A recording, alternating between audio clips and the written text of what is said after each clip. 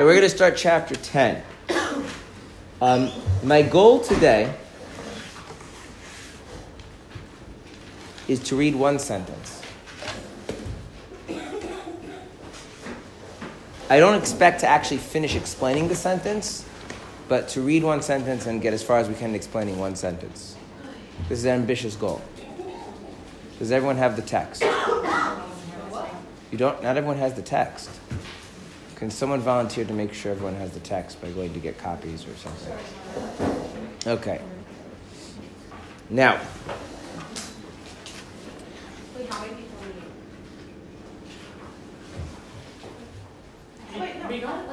I gave it you last. All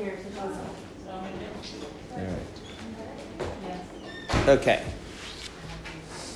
Now,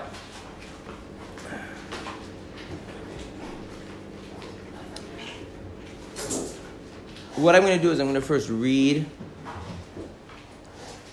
the sentence. And then I will explain the sentence very generally. And then I will point out how we have no idea what the sentence actually means and start to try and make sense of it little bit by little bit. Okay? Behold. It's a word we don't use anymore, right? Okay. When a person fortifies his divine soul and wages war against his animal soul to such an extent that he expels and eradicates its evil from the left part, as it is written, and you shall root out the evil from within you, yet the evil is not actually converted to goodness, he is called incompletely righteous or a righteous man who suffers. There you go. We read the whole sentence. Well, I read it and you listened, so it's a cooperative effort.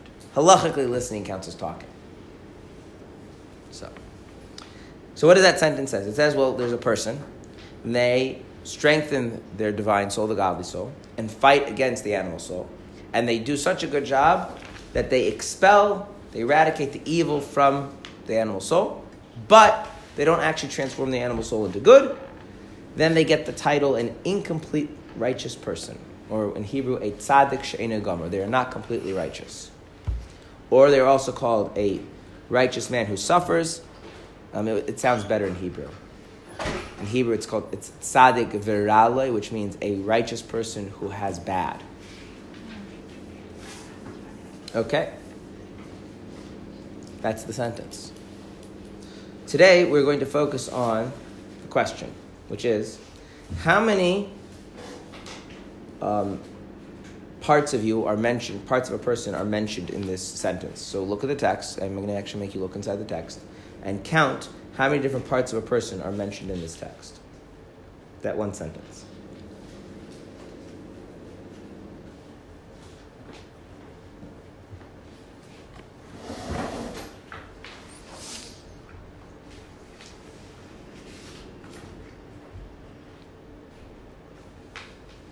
You have 4. Does anyone have more than 4?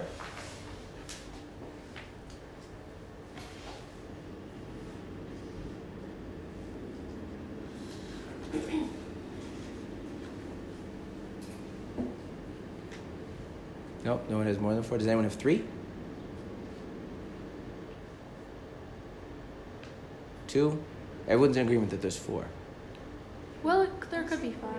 What? I was thinking 5. You see 3. Okay, good. I'm glad we have a dispute. It's very Jewish. If we all agree, I don't know. It's not so Jewish. Anyone say 2? I feel like I'm at an auction. On Simchas Torah. Where's this room? Nope, it works. Okay. There we go. Okay, so the people have no idea what I just said, but moving on. Now, so we have 4, we have 3. Anyone say that there are 2 parts of person mentioned in the sentence? No one's going for 2. What was the question? How many parts of a person assuming it's talking about a person, assuming you're the person, how many parts of you are mentioned in this sentence? So I saw 5. You saw 5. The first sentence. Behold, when a person fortifies his divine soul and wages war against his animal soul to such an extent that he expels and eradicates his evil from the left part, as is written, and you shall root out the evil from within you, yet the evil is not actually converted to goodness, he is called incompletely righteous or a righteous man who suffers. How many parts of a person are mentioned in that sentence? We have 3. We've had an argument for 5 or 3. Nobody's saying 2, though. No. Okay. So let's go. Let's take our smallest number. Who said there are 3? What are the 3 that you see in that sentence? I saw one. Divine soul. Good. Bahamis, Animal soul too. And then I saw Halasmali, the left side. The left side. The left side. Okay. The left side. Good. Okay. So that's 3. So the person who said 4. I'm counting the person as sort of like a The broader. person. Okay, that's good. Yeah. Okay. So if we count the person as distinct, then we get 4. And we had a taker for 5. Evil? The evil. Very good. So we could divide there's the evil in the animal soul, right? Because it says there's the evil. It eradicates the evil. It's evil, right? So the it being the animal soul, it apparently contains, Goodness. I don't know if it contains goodness, but it contains evil. Righteous. The fight a war against the animal soul and eradicates its evil. What's its evil? The evil of the animal soul. So there's the animal soul in general, and then there's the evil in the animal soul. What's being eradicated? The animal soul itself or the evil within it? The evil. Okay. What? If it's like, yeah, then is it part of it or not? I don't know. That's why we're having this discussion. Okay. So you're all right. Let's go through this. So first off, to say that there are 3 is correct, to say there are 4 correct, to say there are 5 correct, it depends on how you want to categorize things. Okay? So to say that there are 4 because you're including the left side is fine. It does mention the left side. But we're going to exclude that from our count. Not because it's not mentioned, it is mentioned, but because the left side is a reference to what? Does anyone know what the left side is a reference to? The heart, right? It's referring to a part of the body where the animal soul resides. And so, because for the purpose of our discussion today, we want to focus on the more spiritual dimensions, we're going to leave the left side out of the equation. So yes, it does mention the left side of your body or left side of your heart, where the animal soul resides, but we're going to set that aside. We're also, for today, going to set aside the evil of the animal soul versus the animal soul itself. Not because that's not relevant, but because that is a important subdivision. I want to talk about the more general distinction between the animal soul, there's the godly soul, and as someone pointed out, there's also the person. Now, should we think of the person as, and this is the question I want to ask, should we think of the person as a distinct entity from the divine and animal soul? Or should we think of the person as the totality of the divine and the animal soul? Read this sentence. In this sentence here, I'm not asking you the term the person everywhere in every text you ever read. In this sentence, does the term a person refer to a different entity than the divine soul and the animal soul? Or is it referred to the totality of the entire person, animal soul, and godly soul put together? Yes. Different. Prove it. I'll fight you. Because it says when a person fortifies his animal soul. So like something belonging, his godly soul. Animal soul, yeah, right, okay. And he fights with his animal soul. So it's saying like there's different things that belong to him. Okay. So you're making your argument from the fact that he uses possessives. But I think that's a bad argument. I told you I'd fight you. Okay.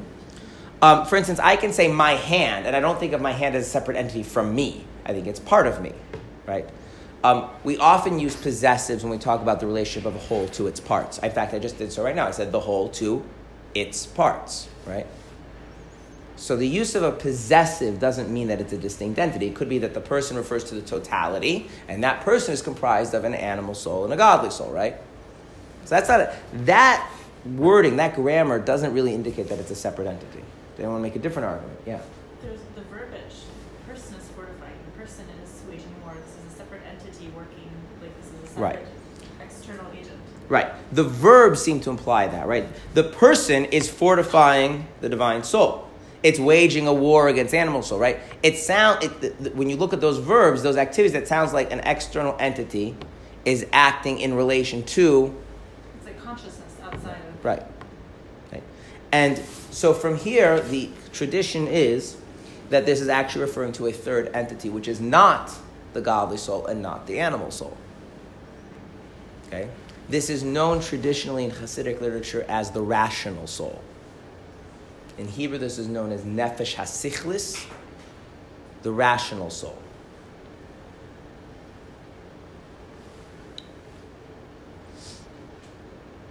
Okay. Now, for the rest of today's class, presumably, although, if we end up getting through this faster, then we'll move on to the next point. What I would like to dedicate today's class to is understanding the rational soul and what it is and how it stands in relationship to the more familiar godly and animal souls that are discussed in Tanya that you probably have heard mentioned in other classes. Okay? And then to take that understanding and put it back in the sense and understand what does it mean that the rational soul, i.e. the person, is fortifying the divine soul, what it means it's waging a war against the animal soul. Okay? So then what's the fourth person? You said there's four. I said you could count 5 parts in this sentence. There would be the person, i.e. the rational soul, the divine soul, the animal soul, the evil in the animal soul, which is being treated as something distinct, right? And the left side of the heart where the animal soul resided. But we're only talking about these 3. But for today's class, I'm not interested in talking about the body, the part of the body where the animal soul lives, so I'm going to ignore that. And this idea of the evil of the animal soul versus the animal soul at large, we're going to have as a subsequent class. Right? You can see what I say, what I mean, that we're not rushing through this chapter. Yeah. Okay, all right, good. Fine. So for this, what I want to do is I want to take a step back and ask a question. People have heard the idea there's a divine soul, there's an animal soul, and that creates a lot of conflict, right? The divine soul, as we mentioned last Wednesday, the divine soul seeks out God, right? And the animal soul seeks out what? Life, yeah? Okay. And that creates some conflicts, right? Now, the Tanya teaches us that only Jews have a divine soul. We will bracket all of the political correctness questions about what about non-Jews and aren't they good people, blah, blah, blah. And we'll separate that for later. You can ask me that. We have a questions and answer class, but we're not going to talk about it today. I'm just going to ask a question about reality. Do non-Jews experience spiritual conflicts? Yeah. So how would the Tanya explain that if they don't have godly souls? Spirituality is not necessarily godliness. Okay, but they still only have one soul, so why do they have spiritual conflict? Well, spirituality could come from your animal soul too, because it makes it feel good and more alive. So what you're saying is that essentially a non-Jew's spiritual conflict is like my conflict of being tired and hungry. I'm too tired to go get myself something to eat, but I'm too hungry to go to sleep, and so I sit there on the couch doing nothing. And there's nothing really profound about that. It's just the unfortunate consequence of desiring two mutually exclusive things. And so the non-Jew on the one hand really likes pizza, on the other hand really likes to live a moral life, and they're just basically different ways of feeling good, and you can't do both, because if you eat pizza all day, you end up being a glutton. That's the extent of it. There's not really fundamentally two different aspects of themselves in conflict with each other, just they want things that in reality you can't have them all together. It's like a more refined animal soul than the eating and hungry example. Why is it more refined? Because instead of using its energy to desire food, it's using its energy to desire something beyond itself to make itself more alive. Yeah, but at the end of the day, all it cares about is feeling more alive. Right, so it's still the animal soul, it's just a more refined type of animal soul. Okay. So it's not really like a deep existential conflict about like how to live life. It's just a practical thing. There's trade-off, right? If you go to sleep, you'll be hungry. If you're hungry, if you go eat, then you have to schlep out of the couch and go do something, right? And so you're saying is like if you want that quality of like living a life of doing good, you don't get that if you sit around eating potato chips all day. And if you want to have the luxury of sitting around eating potato chips all day, you have to forego like feeling like you're doing something important and meaningful, and like you just have to pick which one you want, and that's it. But there's no deep existential conflict there. It's a matter of personal preference. or mood. Okay. So what you're basically saying is that a non-Jew is incapable of having a true existential crisis from the perspective of the Tanya. It's just a matter of, I like this thing, and I can't have both. Well, Hasidus would disagree. Hasidus says non-Jews do have true existential conflict because they have something called a rational soul, which is distinct from the animal soul. And so what we're going to do for the beginning is we're first going to talk about the rational soul and the animal soul as it exists in a non-Jew. And then we will then take from there and adjust the concept as it exists in a Jew. Okay? So,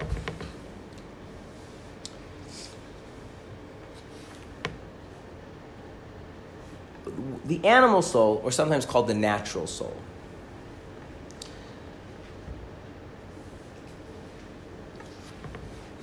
its agenda is it wants to live. So what is absolutely unacceptable to the animal soul, to the natural soul? What is not up for discussion? Risking your life. Risking your life? The animal soul would never risk its life?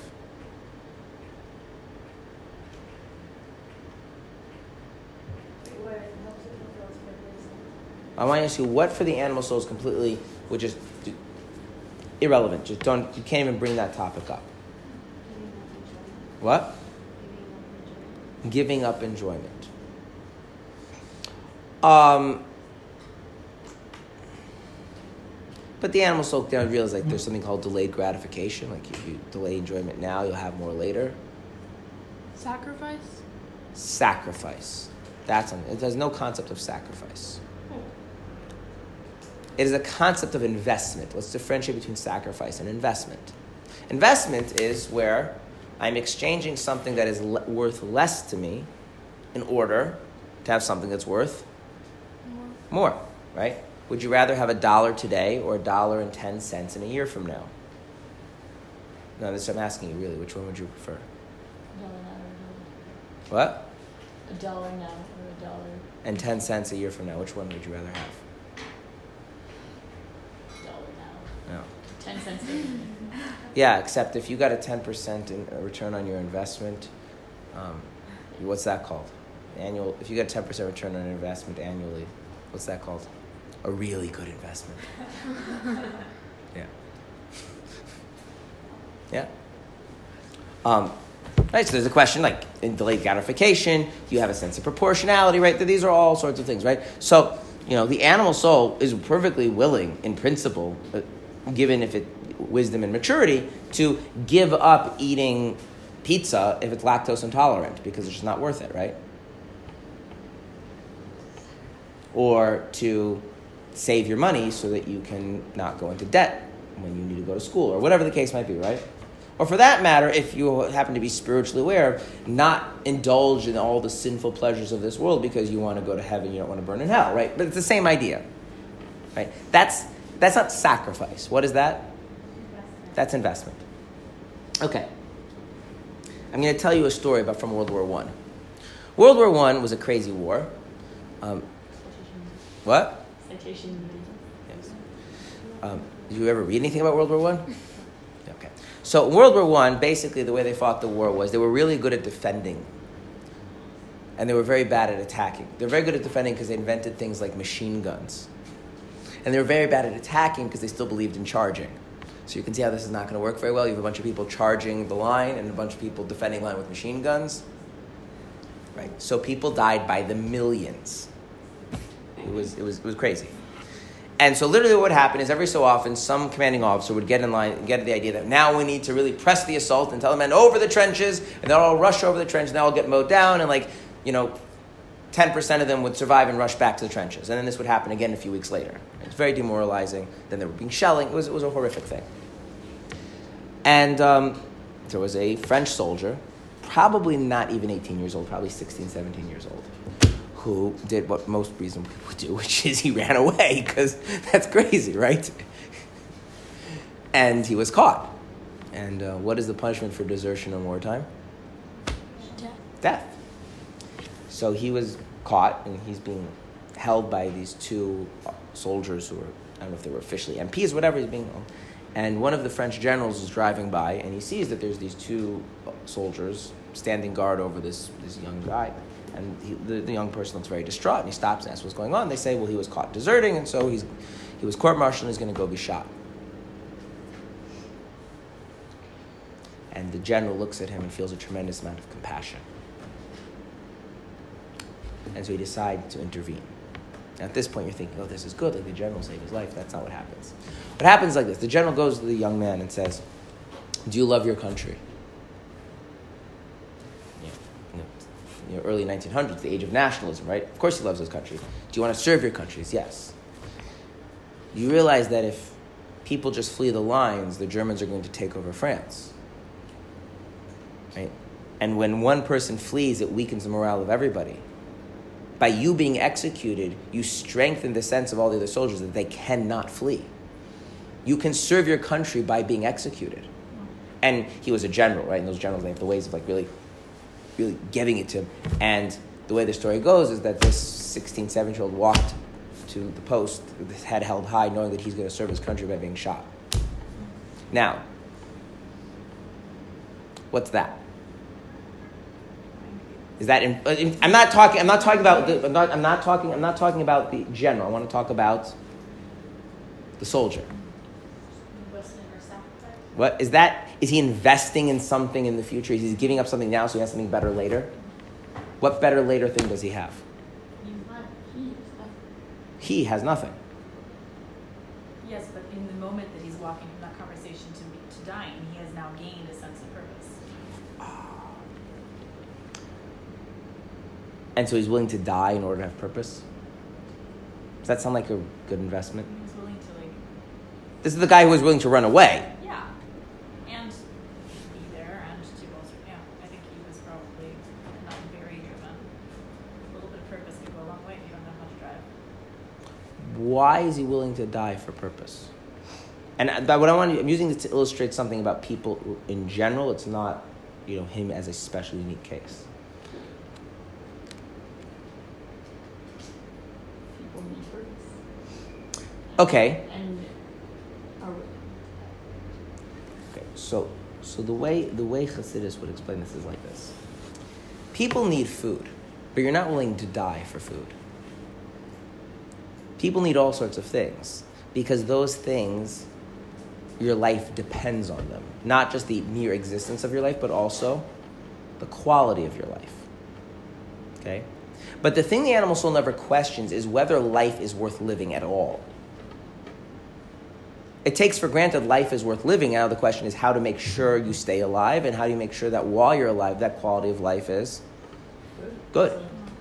But whether life is itself a justifiable thing or not is never a question the animal soul asks and is never bothered by it. It's out of the question. The rational soul is fundamentally bothered by the question, what justifies life? And without a justification of life, sees no reason to perpetuate it. So the rational soul and the animal soul in a certain sense, we'll come back to later, it's not absolute, are opposites. The animal soul is fine with purpose if purpose does what? If it enhances the quality of my life. Obviously living life with purpose feels better than living life without purpose, right? But what is the ultimate end? The ultimate end is life, and purpose is a means to what? To enhance the quality of life. For the rational soul, life without purpose is worthless. Life without purpose is not even, it's less than worthless, it's a travesty. It's an abomination. Life needs to be justified, and without being justified, it should not continue to exist. And therefore, when the rational soul sees that the question is between life and versus purpose, what will the rational soul do? What? It will pick purpose over life every time. Now, what did this general do? This general used his, he's a general for a reason. He used his skills as a general to draw out some sense of this young man's rational soul and identify it with the purpose of patriotism to bring him to a state where he didn't feel so miserable about dying. Now, we could think that was a moral act, an immoral act. I don't want to get into that, right? But the fact is there was something latent in that young man, which was some part of him, not his animal soul, a very deep, latent part, not a part he was very aware of, had this sense that life is not valuable in and of itself. Life needs to be justified. And without it being justified, there's no point in it continuing. The rational soul does not see life as valuable. It sees life as something that needs a justification. It needs a purpose. It needs to be in service of something else. Otherwise, it's an abomination. Otherwise, it's a tragedy. What happens if you have a rational soul, and that rational soul becomes very dominant in the person, and the person becomes convinced that there is no purpose? What will that person do? Kill themselves. There's a whole genre of philosophers who came to that place. Yes, unfortunately. People who really, this notion that life needs to be justified became a very dominant part of their psyche and failed to find something that truly justifies life. And therefore, they ended it. I'm not arguing that that's a good thing or a bad thing. What I just want to point out is that there is a totally other aspect of our psyche.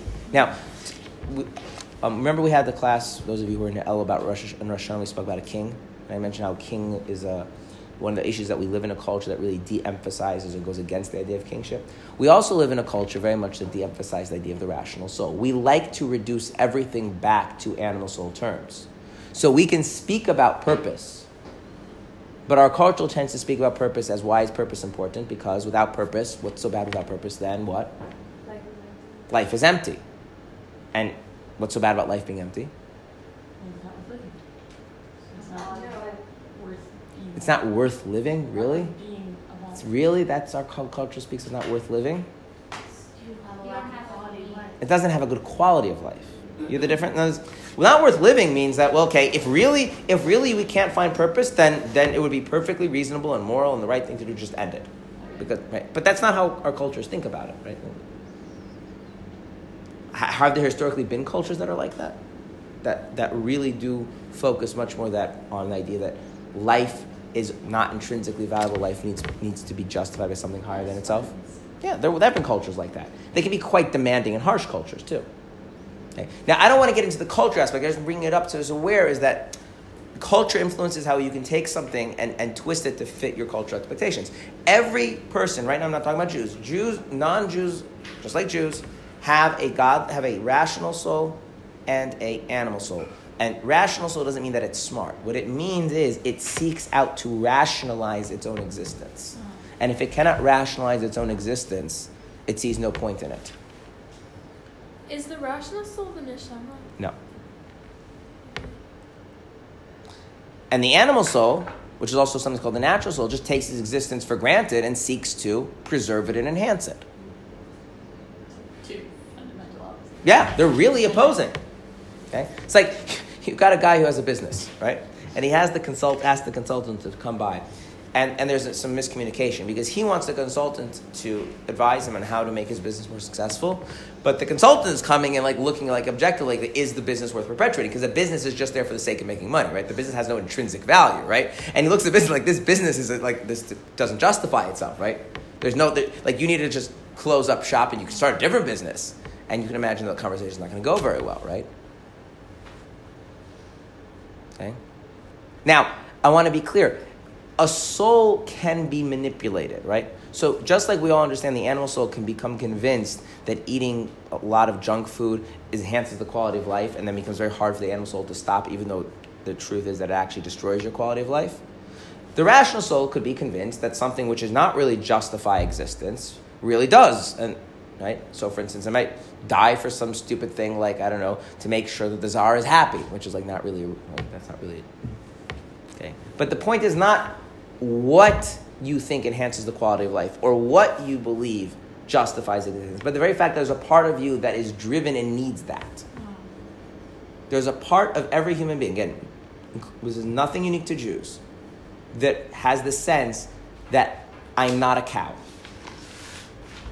It can't just be that it's all about perpetuating my existence and enjoying the process while it happens. That can't be it, because if that's all there is, then there's some part of the person which just rebels and says, then that's garbage. That's an abomination. That's a tragedy. That's disgusting. I can't handle that. I need something much more noble, something much more exalted that justifies getting up and going through the motions of life. And by the way, when that part of you becomes very strong, you become a deeper person. Right? Hopefully you find something, otherwise there's all sorts of crisis. Okay? Now, I'm kind of making it very extreme to highlight the difference, but the thing is to realize that even when that everybody has this, just sometimes it's more subtle, sometimes it's more dominant, sometimes it's more obvious. Okay?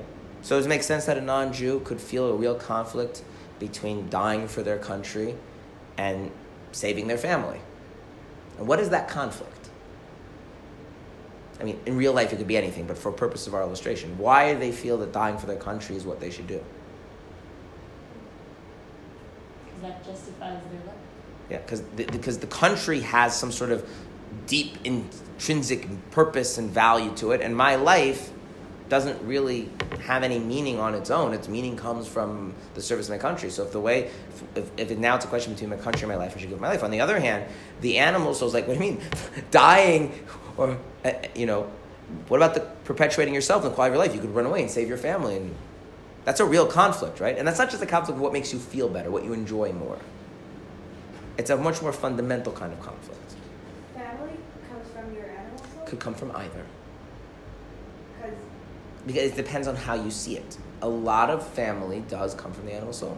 Because let's be honest, how does it feel to be with family? And for many of us, what actually drives our attachment to family is how it affects the quality of our life. Not always. But something like the conflict between saving your family or dying for your country. Like finding purpose in your family. You could. I'm not. The problem with talking about souls is that souls are before the concrete.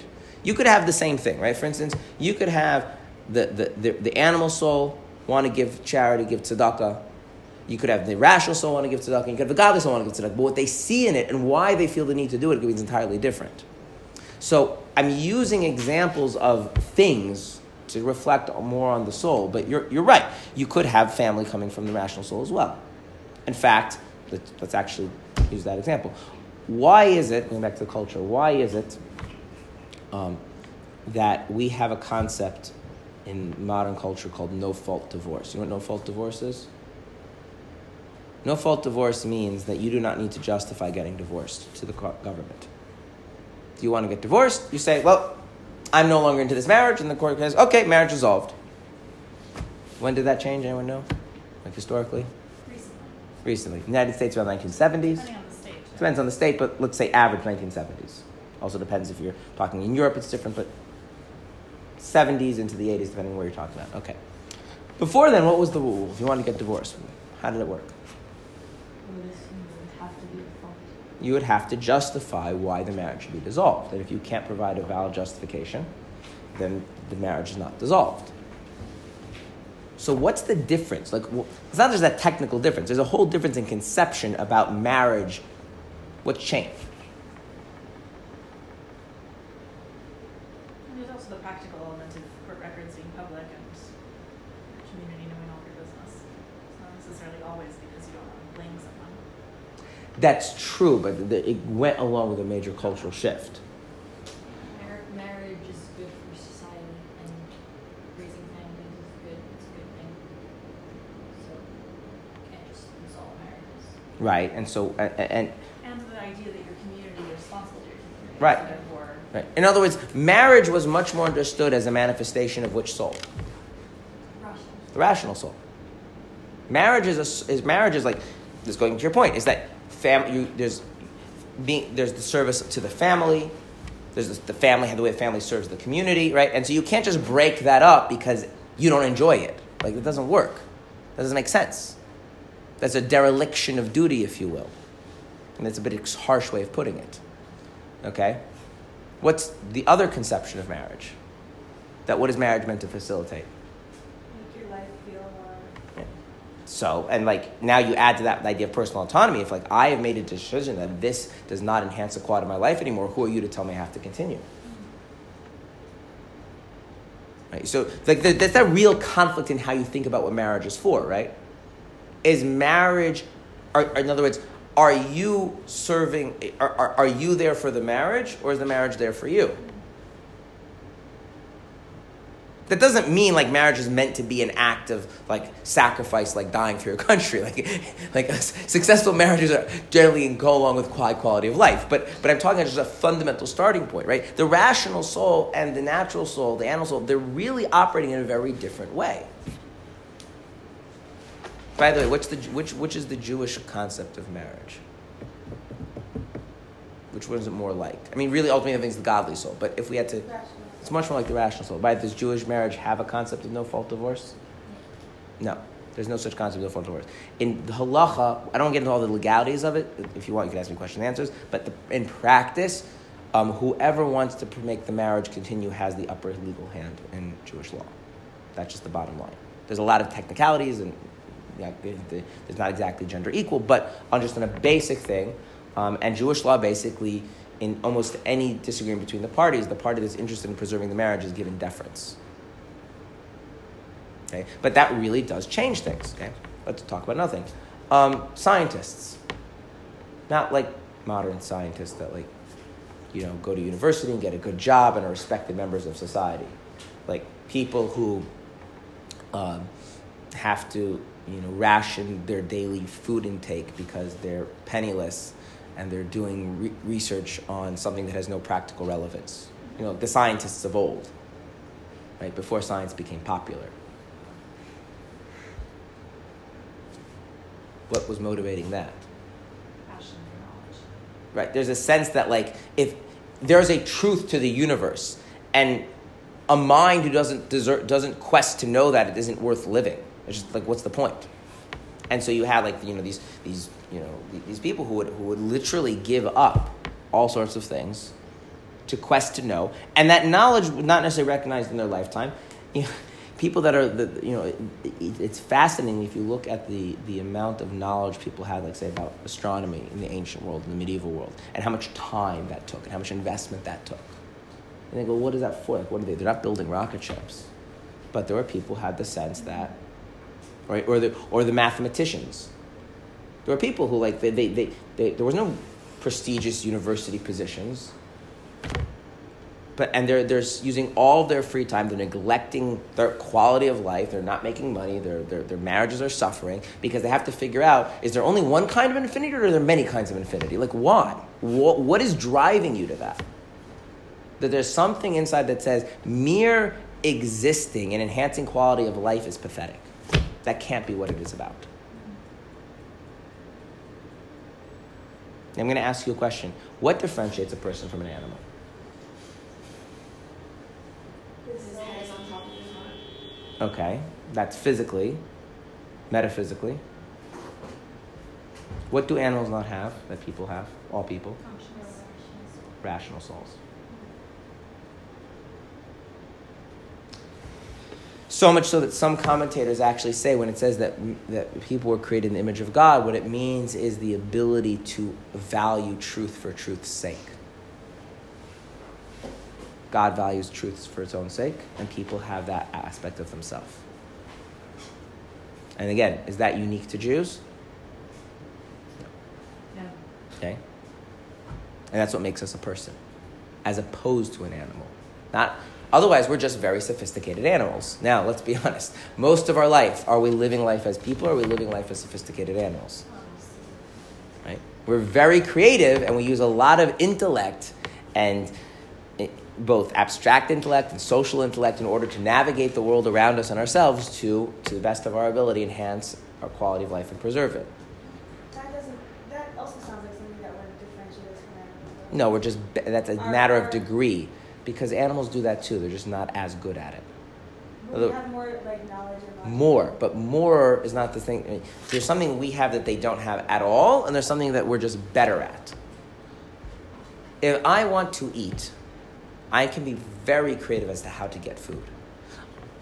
a chimpanzee is not as creative as I am as how to get food, but it will also problem solve to figure out how to get food. It will also make some tools. It will also develop interesting social structures to get what it needs.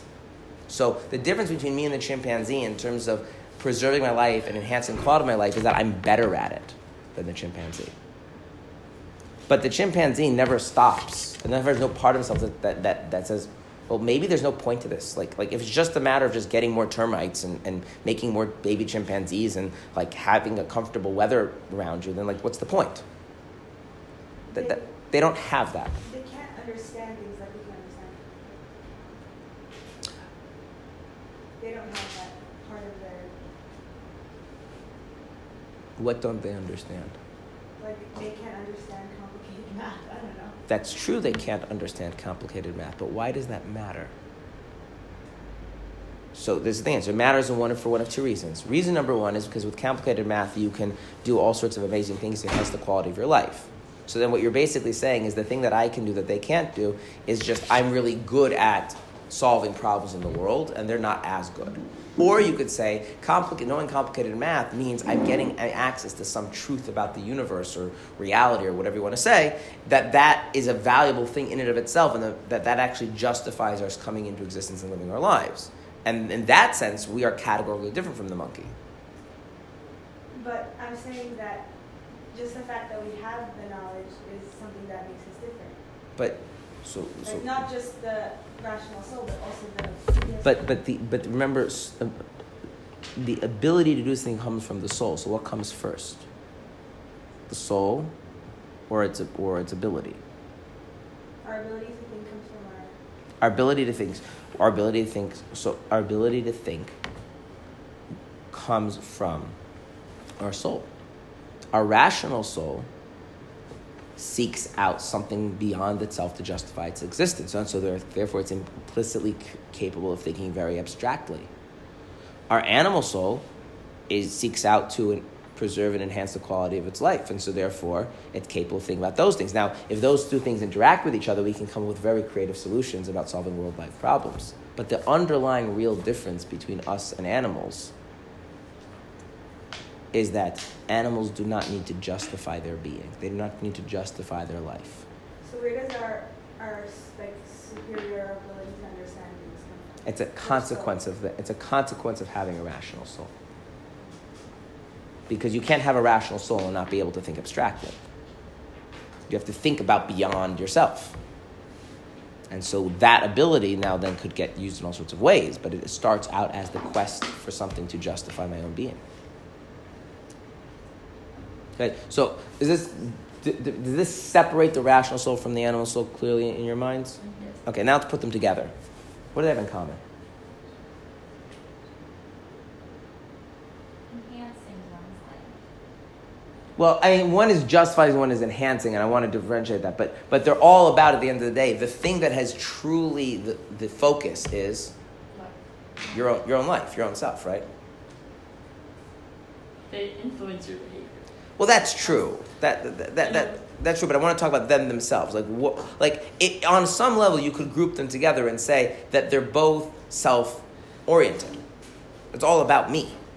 I need something that justifies my existence, right?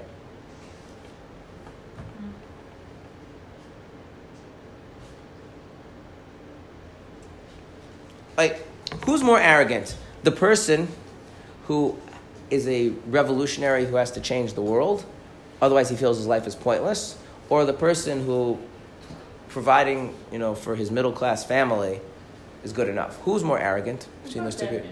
I didn't ask you who's arrogant. I asked you who's more arrogant. Yeah. There's one person is a professional revolutionary. You know what professional revolutionaries? They don't exist so much anymore. Professional revolutionaries are people that their mission in life is to totally remake all of society. Not as a side project, that's what they do. And they're just waiting for the right time to overthrow everything. And so in the meantime, they're raising money, making organizations, and What are they called? professional revolutionaries. Yeah. They're very popular in the first half of the 20th century. They're still, but it's not like it was then. Then it was it was a big thing. Yeah. No, because the thing is like this. If you look at just if everybody between the ages of 16 and 24 is a professional revolutionary, it's when you're 55 and you're still doing it, then you're a professional revolutionary. You understand what I'm saying? Like that's their whole life. Yeah. Like they don't have a job. They don't like there's a stage of being a student and reactionary. Like, and that's what I'm talking about. Like, no, but you stay with it, right? And then like you get arrested and like you leave your country and like the whole professional revolutionaries. Okay, so there's that person. He's more arrogant. Yeah, and then there's the person who just wants to have a stable job and support their family. Why is the revolutionary more arrogant? Because they feel like they can change a whole way of life just by them.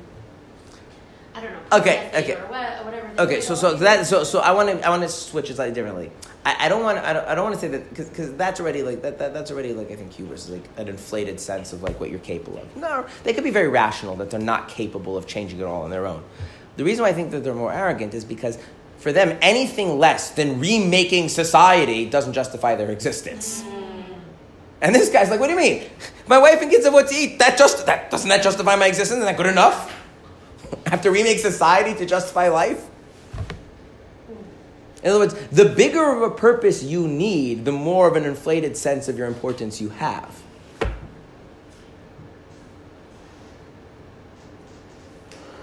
So why isn't, this might be very... I once had a student in the men's program who, aside from other issues, suffered from this problem. And one time I told him, you're really arrogant. You're wrapped up in yourself. He says, why? I'm always asking you how to serve God better. It's because it's not about God, it's about you. You've come to the conclusion that you are so important that the only thing that justifies your existence is if you are serving the ultimate being, and the ultimate being happens to be God. So God better have some very important tasks for you, otherwise what's the point? It's like, no, you're not. It starts off with your need to have a justification that's worthy of the grandeur of your being. That's where it's coming from. And he smiled sheepishly because he was caught in the act. Whatever. Yeah, there's a tremendous... Of course we all kind of do that. We all have rational souls. Rational souls are not any less arrogant than animal souls, and there's an argument to make that in a certain sense in terms of really having a developed sense of self-importance is much more the rational soul than the animal soul. Yes, you were going to ask a question. There are people who just... is it being satisfied with less?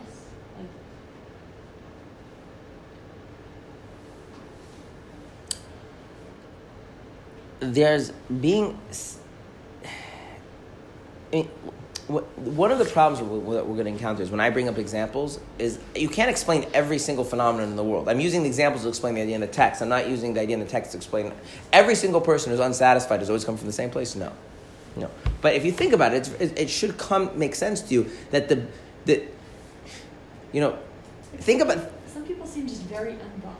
That's right. And sometimes that just comes because they just don't think that they're that big of a deal. Why do I have to know everything? If I don't know the secrets of the universe, what's the big deal? And other people's if you don't know the secrets of the universe, what's the point of living? The second person kind of sounds a little bit more self-absorbed.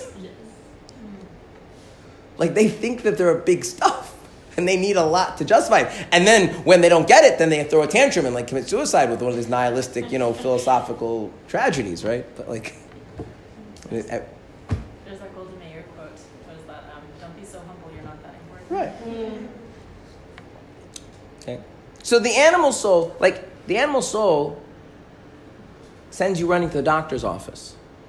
The animal soul might even send you to become a doctor because it's good pay, and you're under the delusion that pay increases the quality of your life, right? And you forget about how hard it is to be a doctor and have a family, whatever, fine, okay, right? The rational soul, so the animal soul may make you a doctor because when you've noticed for yourself that when you help people, you feel really good, and you want more of that, and you realize that a doctor's a way to make money and get that good feeling, and so you go to become a doctor, right? That's all natural soul, right? That's all the animal soul. But you could also become a doctor because you want to cure cancer. like you feel a calling, like there's like you could achieve something amazing that would justify and like, or you could just find like the very fact that knowing more about the human body makes life worth living. It's just an incredible thing. And how could I just ignore that and just like have this pedestrian life of getting up and going to work and watching television like that? Blech. That's not life. That's not worth existing. That's right. So do you see, like, no godly soul, there's an implicit existential conflict in every human being, right? Is life an end in and of itself, and we're just trying to preserve it, enhance its quality? That's the animal soul. Or is life something that needs to be justified, and without justification, it's repulsive, it's abominable? In other words, am I trying to make do with reality as I have it, or am I trying to seek out something higher than myself? Good? Okay. Now, if we're going to be honest, actually, no, so we have that. Now we're going to take that and we'll move it on to the. Now, with a Jew has how many souls? No, what did we just learn? 3.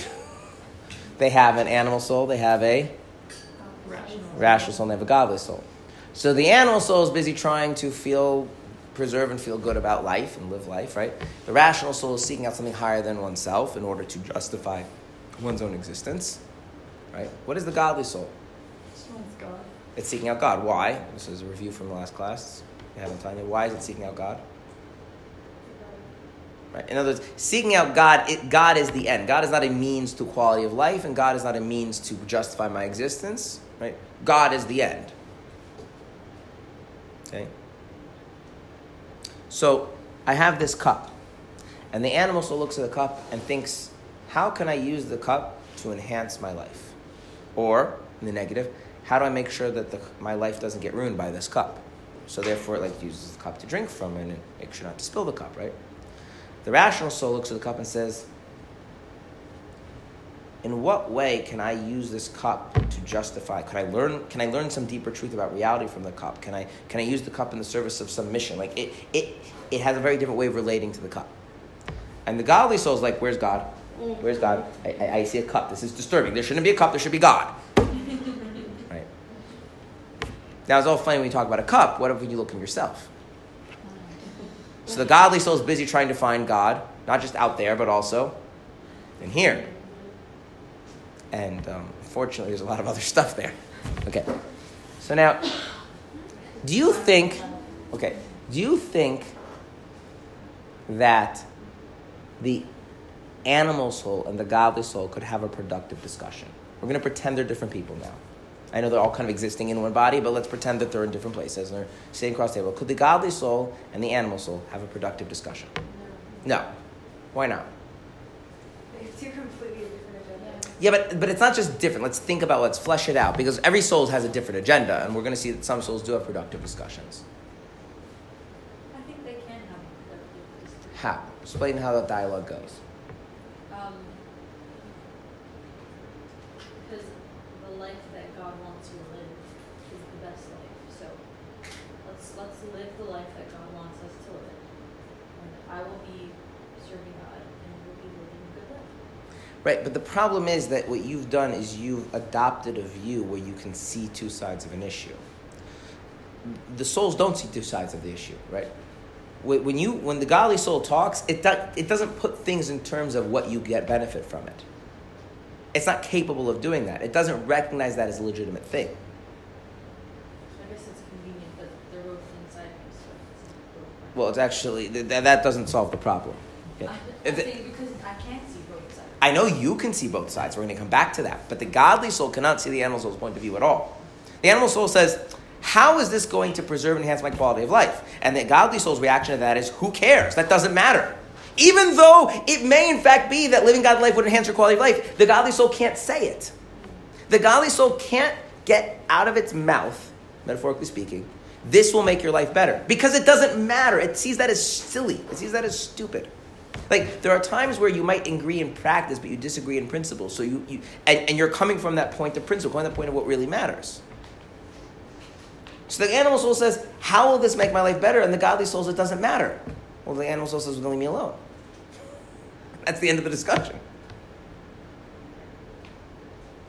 That's how discussions between the godly soul and animal soul go. Yeah. Now,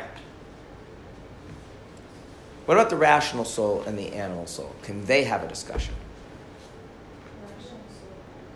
Can they I have want some purpose, I know where to find it. So the animal soul says, how's this going to enhance my quality of life? And the rational soul can say, well, like a purposeless life is like really miserable, right? You've seen that, right? Okay. So maybe if you want a quality of life, maybe you should kind of subordinate yourself to what I have to offer about looking for some higher purpose and stuff. Because you know how much of a living hell it's going to be when you lack that purpose. How about the highest purpose? Right, so that dialogue can happen, right? Does that dialogue actually sound familiar? That happens inside people? Yeah, okay, right? So there's a dialogue between the rational soul and the animal soul that can be constructive or not, but there's room for that to work, right? Okay, now let's talk about the rational soul and the godly soul. The godly soul, there's an ultimate truth, which is God. And the rational soul's response to that would be, Hey, I like it. I love ultimate truths. I've been looking for one. I couldn't find one. I went to Home Depot. They didn't have one.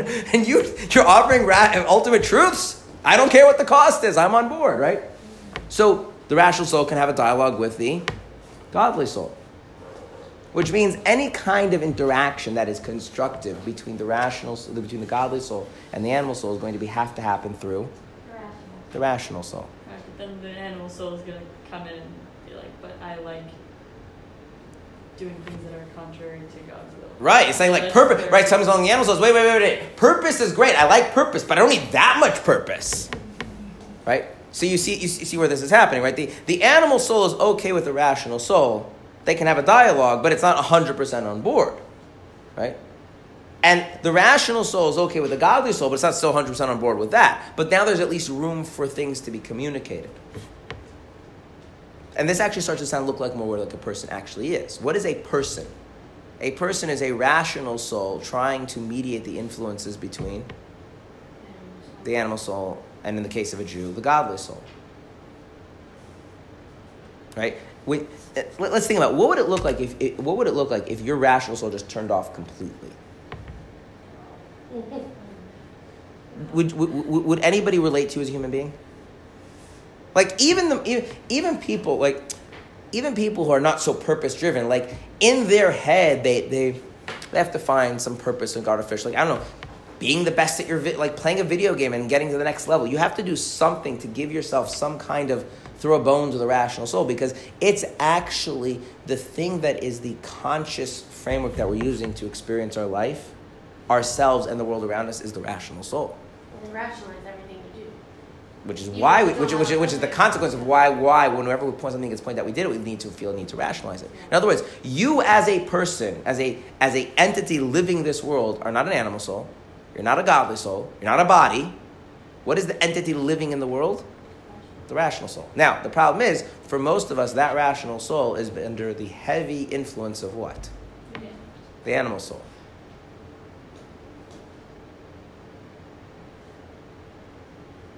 Right? There's a reason why it says the person, doesn't say the rational soul, because when I'm living my life and I say I want this and I think this and this is my opinion, like who's talking?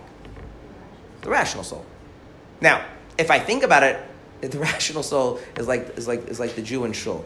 So there was one time the rabbi was in shul and he's listening to two Jews argue about politics, and he's very impressed at how well knowledgeable and opinionated and the people in his community are about politics. And the rabbi goes home and he opens the New York Times and he sees that the editorial was what one guy was saying, that means the Wall Street Journal. He just realizes they're parroting what they read in the newspaper. Right? So our rational soul is very often, which is right, we're our rational soul, but very often, what is a rational soul doing? It's just parroting what it's getting from the animal soul.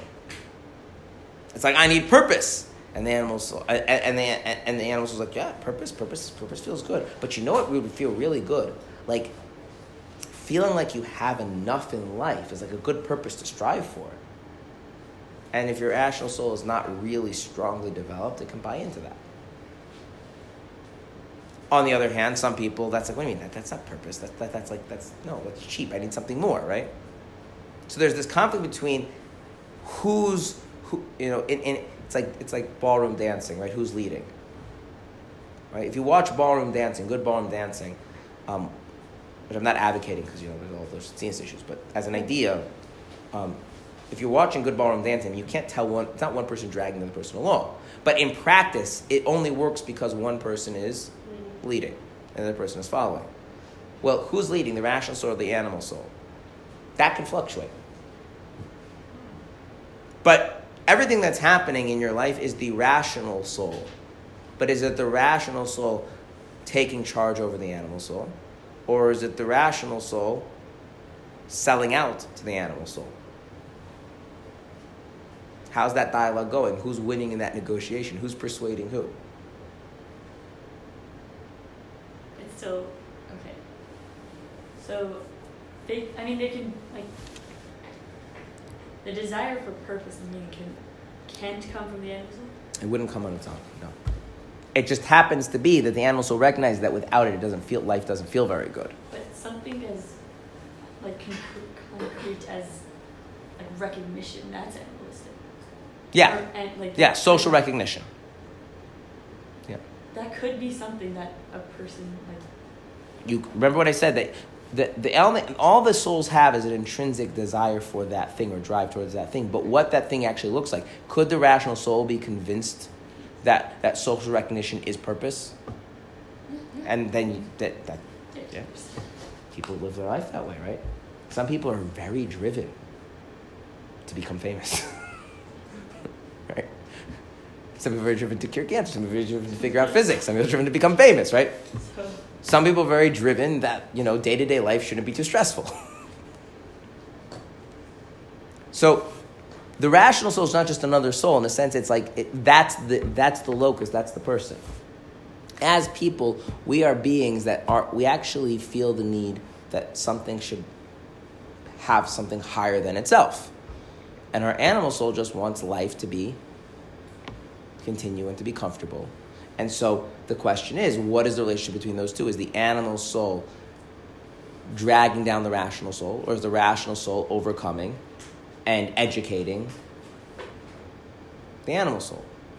But then you have the other side with a Jew, is that as a Jew, your rational soul is getting messages from some other place, right? Which is the godly soul trying to give a sense that actually, hey, there's an absolute truth here called God. Pay attention to that. And again, there we could have the question, right? How's that conversation happening? So in a Jew, what is the function of the rational soul then? What is its purpose? And this is different than between a Jew and a non-Jew. In a non-Jew, the rational soul just makes them not an animal, makes them a person. But in a Jew, what does the rational soul do? It's like a moderator. It's a moderator, exactly. It's a moderator. It's between the animal and the godly.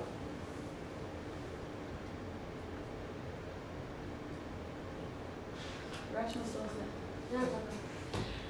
soul sounds a lot like ruts and a lot of things fall into the desire to feel purposeful. But that's because that's what makes you a human being. And the problem is that Chassidus describes the animal soul as like different animals. Like some animal souls are like a cow or like a sheep. What is the representation of the rational soul? The godly soul is like a flame. What's the representation of the physical representation of the rational soul? Does anyone know? A bird.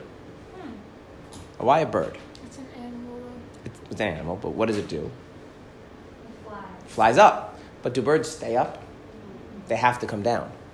Remember what we said about the rational soul? On the one hand, it seeks purpose and things higher than itself. On the other hand, it's all grounded in and how important my life needs to be. So it's like a bird. It goes up but comes down. It can't really go up. The flame, if you leave the flame to its own devices, it vanishes up into nothingness. That's like the godly soul. What do you say that rational soul does in analogy? It makes them a person. And by the way, that's why we have a Mishnah. The Mishnah says that every person is precious because they're made in the image of God. And they're especially precious because God let them know that. What's the image of God that every person is made in? Every person, not just Jews. It's the rational soul. And then it goes on to say, Jews are precious because they're considered God's children. And they're especially precious because God let them know that. What's that a reference to? The godly soul. Right? So and it's important that the rational soul, like people actually strive for things higher than themselves. Like that's what people do. All people do that. And even when people become really evil, they frame it that way to themselves because that's what a person is. And when you read about the animal soul in Tanya, it just seems like it doesn't seem like that. And the answer is because it's talking about the influences that the rational soul is dealing with. The rational soul isn't like on its own. The rational soul is constantly, in a non-Jew, contending with the animal soul's desire just to live life and enjoy life. And in a Jew, it's in addition to contending with the godly souls, strive to make everything all about God because God is all that matters. So you can understand why the rational soul of a Jew is a little bit nuts. A little internal cacophony. So now all changes are going to happen, all real changes in life, all real growth in life happens because of what? Because things are working through which soul? In other words, real change is because you as a person, the rational soul, has to actually go through the process of dealing with stuff. Does that make sense? Yeah. Hear about the soul that was kind of punished to come back as an animal. So that would mean that his divine soul came back. The divine soul comes back as an animal. It generally goes back to what I said in the previous question. The answer class only happens to men because it's extremely painful because the soul is not clothed in the body of the animal. It's kind of like hanging out there. So imagine somebody ties you up in a sack and puts you in their car and drives around and does their stuff and you're just stuck there listening and watching, but you don't get to actively express yourself and participate. It's pretty miserable. And then the soul has to wait there until someone else does a mitzvah with that animal to rectify the soul. It's a horrible thing. They don't actually become the animal. You can see why that would only apply to men, All right. Yes? The other day, when you were explaining the animal soul and the godly soul, you said that we're two different people. So does that mean now that we've learned about the rational soul, are we technically three different people? Or is it because the rational soul is the moderator? It's two different people because at the end of the day, everything has to work through the rational soul. So at the end of the day, is the rational soul end up embodying the animal soul? Does it end up embodying the godly soul? It just stays in the middle. It never really stays. That's why it's like a bird. It ends up coming back down, right? Think about you're someone who's totally devoted to these revolutionaries or these scientists, these people. The rational soul is really dominant, right? At the end of the day, all that's happened is that their animal soul has become sufficiently convinced, for the most part, that this is worth it, and therefore they don't actually are not ultimately in the grips of their animal soul, and therefore they need to use things it's still ego based, it's still self-centered, and still all. The only way to truly free yourself of the influence of the animal soul totally would be the godly soul, but that can only work through the rational soul. So now what does this mean? When the person fortifies his divine soul, why does the divine soul need fortification?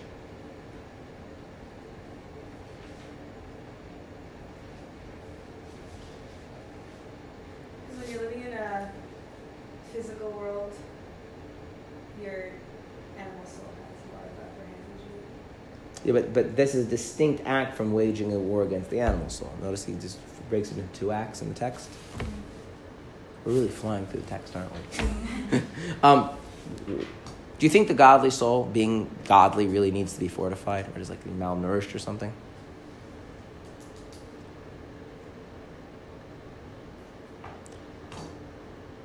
Have you ever had an argument with somebody where you're right? It's not even a question. You're obviously right. Mm-hmm.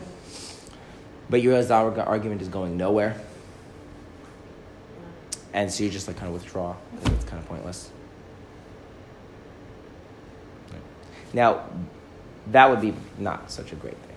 What happens if you really know you're right? You're having an argument with the person, but the person is actually quite skilled at arguing, and I mean in the constructive sense, the skill of argumentation. And they realized that like just making arguments that shut the other. I'm sorry, that this was off. They shut the other person down. That's not constructive. So they like go out of their way to make the most generous argument on your behalf in ways that you couldn't even necessarily come up with. And as they do so, which sometimes happens, as you play devil's advocate to make your point as to why you disagree with the person, as you articulate their position, you come to realize that their position actually makes more sense. Right? So that would draw you into the argument because, like, wow, you're put my case better than I put it myself. Like, yes, that's exactly what I meant. I'm like, oh, well, if that's what you meant, I guess I don't disagree with you anymore. Right? That would be very constructive, right? So what happens when the rational soul, instead of engaging in life in a way that dismisses the godly perspective, engages in life in such a way that draws the godly perspective, the godly soul into it, to the point that the rational soul starts buying into that? What would we call that in the text? Our English translator calls it fortifies the divine soul. The actual Hebrew is a little bit just more direct. It's magbir. It's making it more powerful. In other words, what is this describing? That the rational soul is doing what? Expressing the divine soul? Is really engaging in trying to really understand and make sense of the divine soul's perspective, what the divine soul is really trying to say. And as it does that, the divine soul becomes a more powerful force in the person's life, right? And if the rational soul doesn't do that, the divine soul withdraws, it becomes less of a force in the person's life. Does that make sense? Okay, what have we spent the last hour and 15 minutes doing? Defining the purpose of the rational soul. Why? Because we need to understand it in order to understand the balance between the animal soul and the. Why? So we can understand how we can, as Jews, seek our purpose if we understand where both souls are coming from. Why? We have to rationalize everything. Why? Because we have a rational soul. What?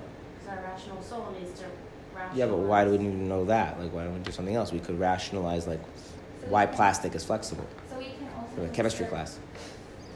So we can also at least serve God because we know where the animal soul is coming from, so we can use our knowledge of it to overcome it. So what have we spent the last hour and 15 minutes doing is trying to get our rational soul to really understand the godly soul's way of looking at things. But the way the godly soul would see the value in the rational soul and its ability to reach the animal soul, which it has no contact with, right? And so now, we actually did that in a very tiny little way. In fact, all of the Hasidic lifestyle of the learning Hasidus and practicing Judaism of Hasidus goes into one of two categories: fortifying the divine soul, or, as we'll talk about in the next class, waging a war against the animal. We're going to talk more about that, but that's the next class, really to develop more what is the fortifying of the divine soul and waging war against the animal soul. But that is happening in how the rational soul relates to the other two souls. And it's the rational soul, in some sense, you don't count it amongst the group. There's a reason why we say a Jew has two souls, because the rational soul isn't a party to the thing in the same sense. The rational soul is much more the mode in which we live life as human beings, period. And so everything ends up coming through that filter.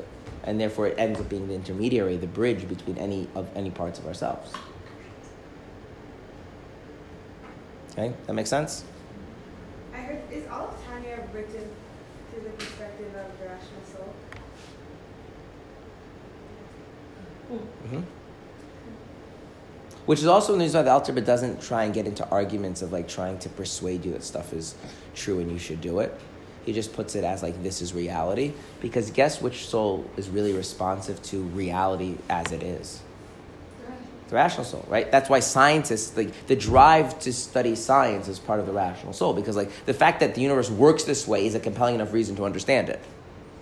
Like the scientist doesn't feel like, well, how is that going to be useful? Like, Who cares how it's useful? That's the way it is. That's good enough. The truth justifies it, seeking it out. There are many books of Judaism that actually try and persuade you.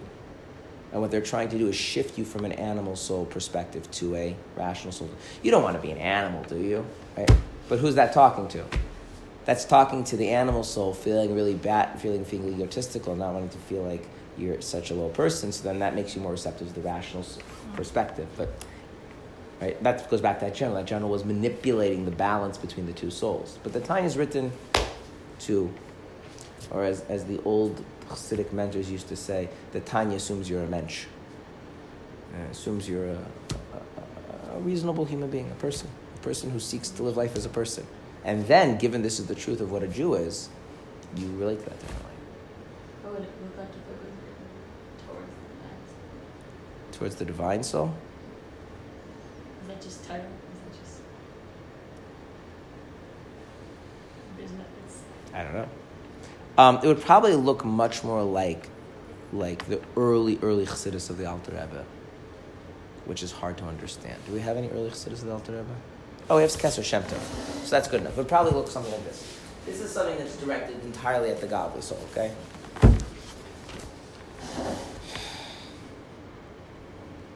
Okay. Every Jew, even the simplest, can be a servant of God. But that's it. Like there's no. That's the entire thing. Like who reacts to that? What? The godly soul's like, yes, yes, I can. Right? Okay, I'm going to do another short one. Even the greatest need to learn from the simplest. That the simplest are whole in their essence. I mean, like, if I have to start explaining that, already it's not the godly soul, right? If you can just, if that changes your life on its own without explaining it, right? If you want to know what Chassidus was like before the Alter, but that was what Chassidus was like, and the Baal Shem Tov would say that, and that would touch somebody and would change their life, and that would wake up the godly soul, and that was. But what we're learning is not that. I mean, it's for the same purpose, but it is structurally different. All right, tomorrow, like I said, we will start talking about the fortifying and the waging the war and what that means.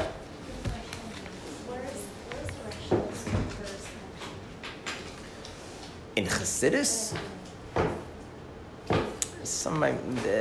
in the introduction to